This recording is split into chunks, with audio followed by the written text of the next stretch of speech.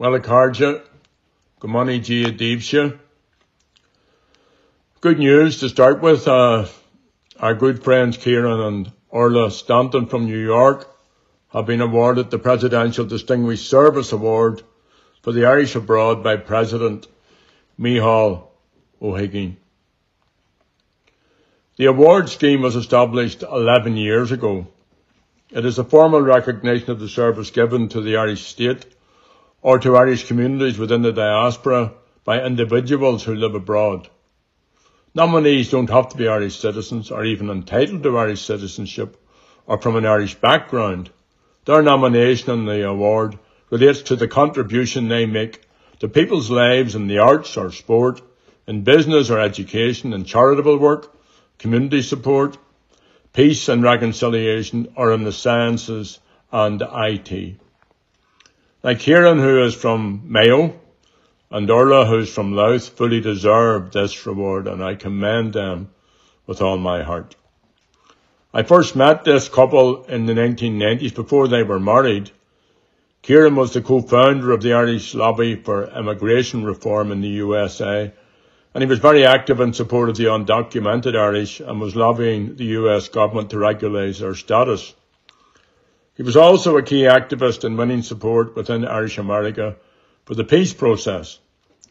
When I first travelled to the USA on my 48-hour Clinton visa to New York in February 1994, Kieran was there. Later, after the IRA cessation, he was intimately involved in planning the visits by Sinn Féin delegations. He never stopped. Kieran was constantly planning, organising transport, hotels, accommodation, venues, meals. Well, an odd time he fed us. He also exhausted us. I got to know him very well in that time and his soon-to-be wife, Orla. When they married, the wedding and reception was held in County Kevin, and we were all there to celebrate with them. Rory was their firstborn. Kieran brought him along to our hotel in New York for us to meet. He was a proud, doting father, and Orla was an attentive, loving mother. In the years afterwards, I watched Rory grow and grow and grow. I met him in Ireland and in the USA. At 12 years old, he was a big 5'9" bull with bright red hair, a great mop of red hair. He was enthusiastic, intelligent, politically astute, a good young person. Unlike me, one of his heroes was Rosa Parks, who refused to sit at the back of the bus. He was also very proud of the contribution his father and mother and his uncle, Niall O'Dowd, publisher, the contribution they made to the peace process. Rory also wanted to fly. He was in awe of the successful ditching in 2009 by pilot Chesley B. Sullenberger of his passenger airline in the Hudson River. And at 12 years of age, he succeeded in persuading his parents to let him learn to fly. Then, on Wednesday, March the 28th, 2012, Rory fell while playing basketball in school, and he cut his arm. Overnight, he became feverish, vomited, and developed a pain in his leg. His doctor advised that he go to the local medical centre, where he was diagnosed with an upset stomach and dehydration. He was given fluids and painkillers and sent home. However, his condition grew worse. At the same time, results from blood tests that had been taken revealed that he was producing white blood cells at an abnormal rate, and this suggested that he had a bacterial infection. The family were not told, and the essential warning signs were missed by the doctors in the hospital. When Rory was taken back to the hospital, he was put into an intensive care unit. His condition deteriorated again, and on Sunday, April the 1st, 4 days after his school accident, Rory died from septic shock. His family were devastated. He was brought home to Ireland to be buried with his granny in Drogheda. Myself and Richard and Ted all attended the funeral. was a deeply sad, tragic and moving celebration of a young life. But Kieran and Orla were not prepared to ignore the failings in the medical system. They established a foundation, End Sepsis, the legacy of Rory Staunton, and campaigned tirelessly to introduce Rory's regulations, new rules and regulations, and mandatory sepsis protocols to ensure that medical staff are trained to quickly recognise the symptoms of sepsis. Sepsis is the number one cause of deaths in hospitals across the USA. Every year, 250,000 people die from it. As a result of their efforts, it's believed that Kieran and Orla Staunton and the foundation named after their son have saved over 16,000 lives in New York State alone. And their effort to extend Rory's regulations stretched across the USA. So well done to Kieran and Orla. An inspirational response to a personal tragedy, and a well-deserved recognition by an Uachtaráin, Michael D. O'Higgins, for your efforts. Gonúirí an tá libse agus ar buic díobse arís. And well done also to Belfast Sinn Féin. Last week saw a very successful Belfast People's Assembly in the Waterfront Hall. And it was a packed house to hear submissions from a range of individuals and groups, including community activists, academics, business people, anti-racist groups, and Gaelgery. Over 100 written submissions were made, and the discussion was interesting, intense, informative, and positive. And the aim of the Commission, and indeed of the People's Assemblies, which are part of this, is to deepen the conversations on constitutional change and to encourage popular grassroots participation in the conversion of our island in the time ahead, and to be part of the conversation, to be part of planning it. It's about people having their say on the future. Now, there was to be another People's Assembly in Letterkenny for the end of November, but following the dreadful accident at Creeslough, that has been postponed to the new year. And other events are being planned, and details of these will be released later.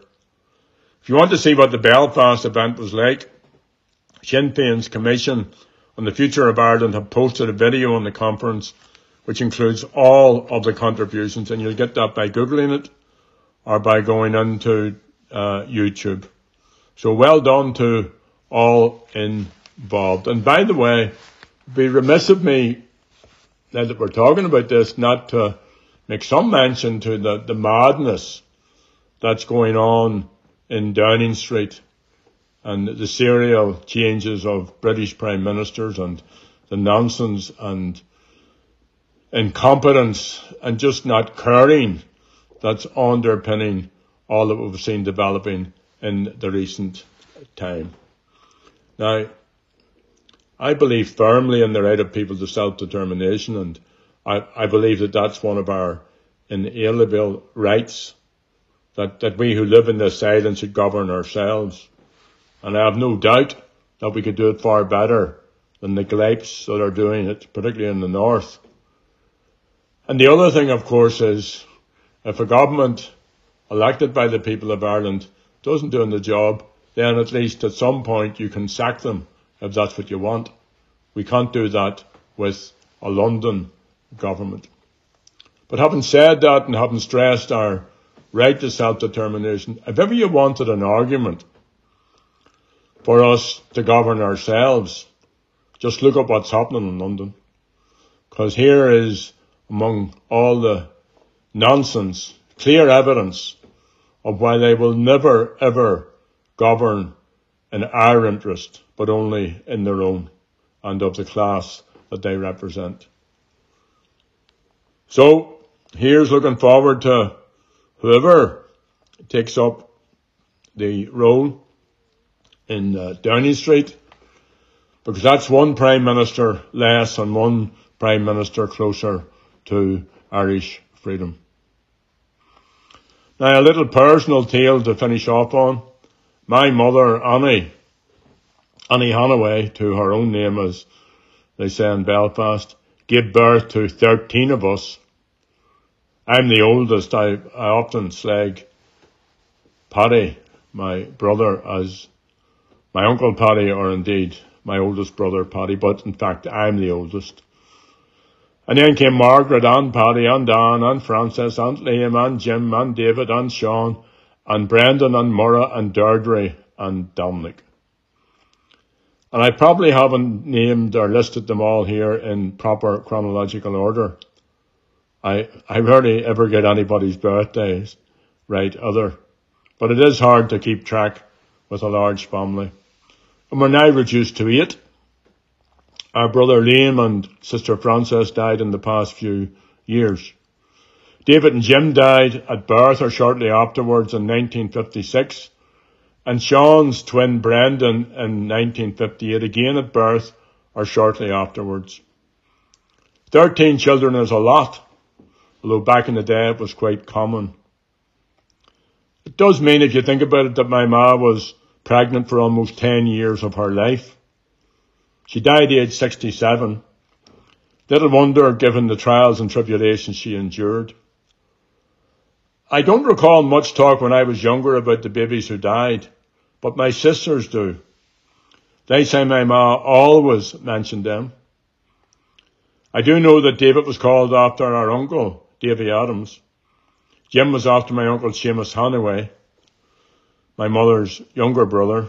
Brendan is named after Brendan O'Rahalig, an old friend of my mother's and a long-time resident and activist until his death in Gweedore in the Donegal Gaeltacht. Off and on in recent years, some of us would mention trying to find out where our wee brothers were buried. We knew it was in Milltown Cemetery. We knew it was in the poor ground. But we couldn't get to the exact burial part because, of course, they were buried in unmarked graves along with many other little babies. Tom Hartley was very helpful, along with the folks in the office at Milltown Cemetery, in tracing possible graves. But we could only get a record for David and Brendan's burials. A record for Jim's burials couldn't be found. That was a few years ago, and it was difficult to figure out how to get to the bottom of it all. And then the pandemic kicked in, so not much progress was made during that time.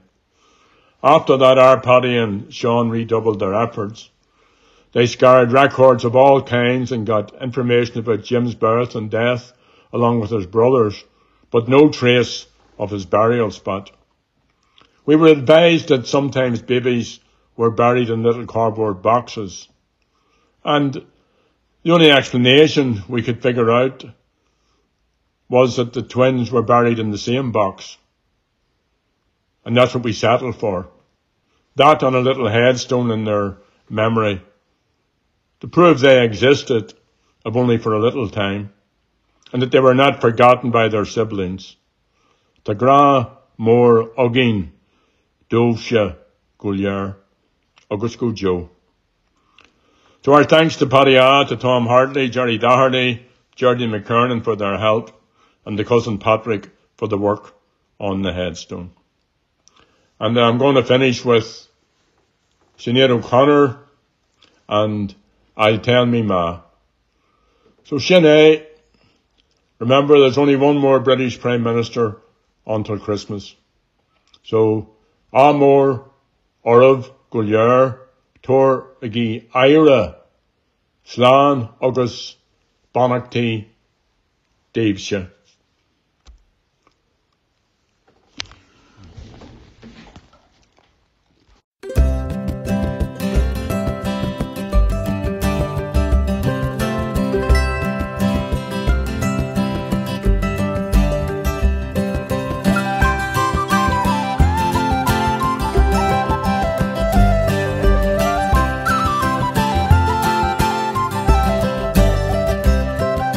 Tell me, Ma, when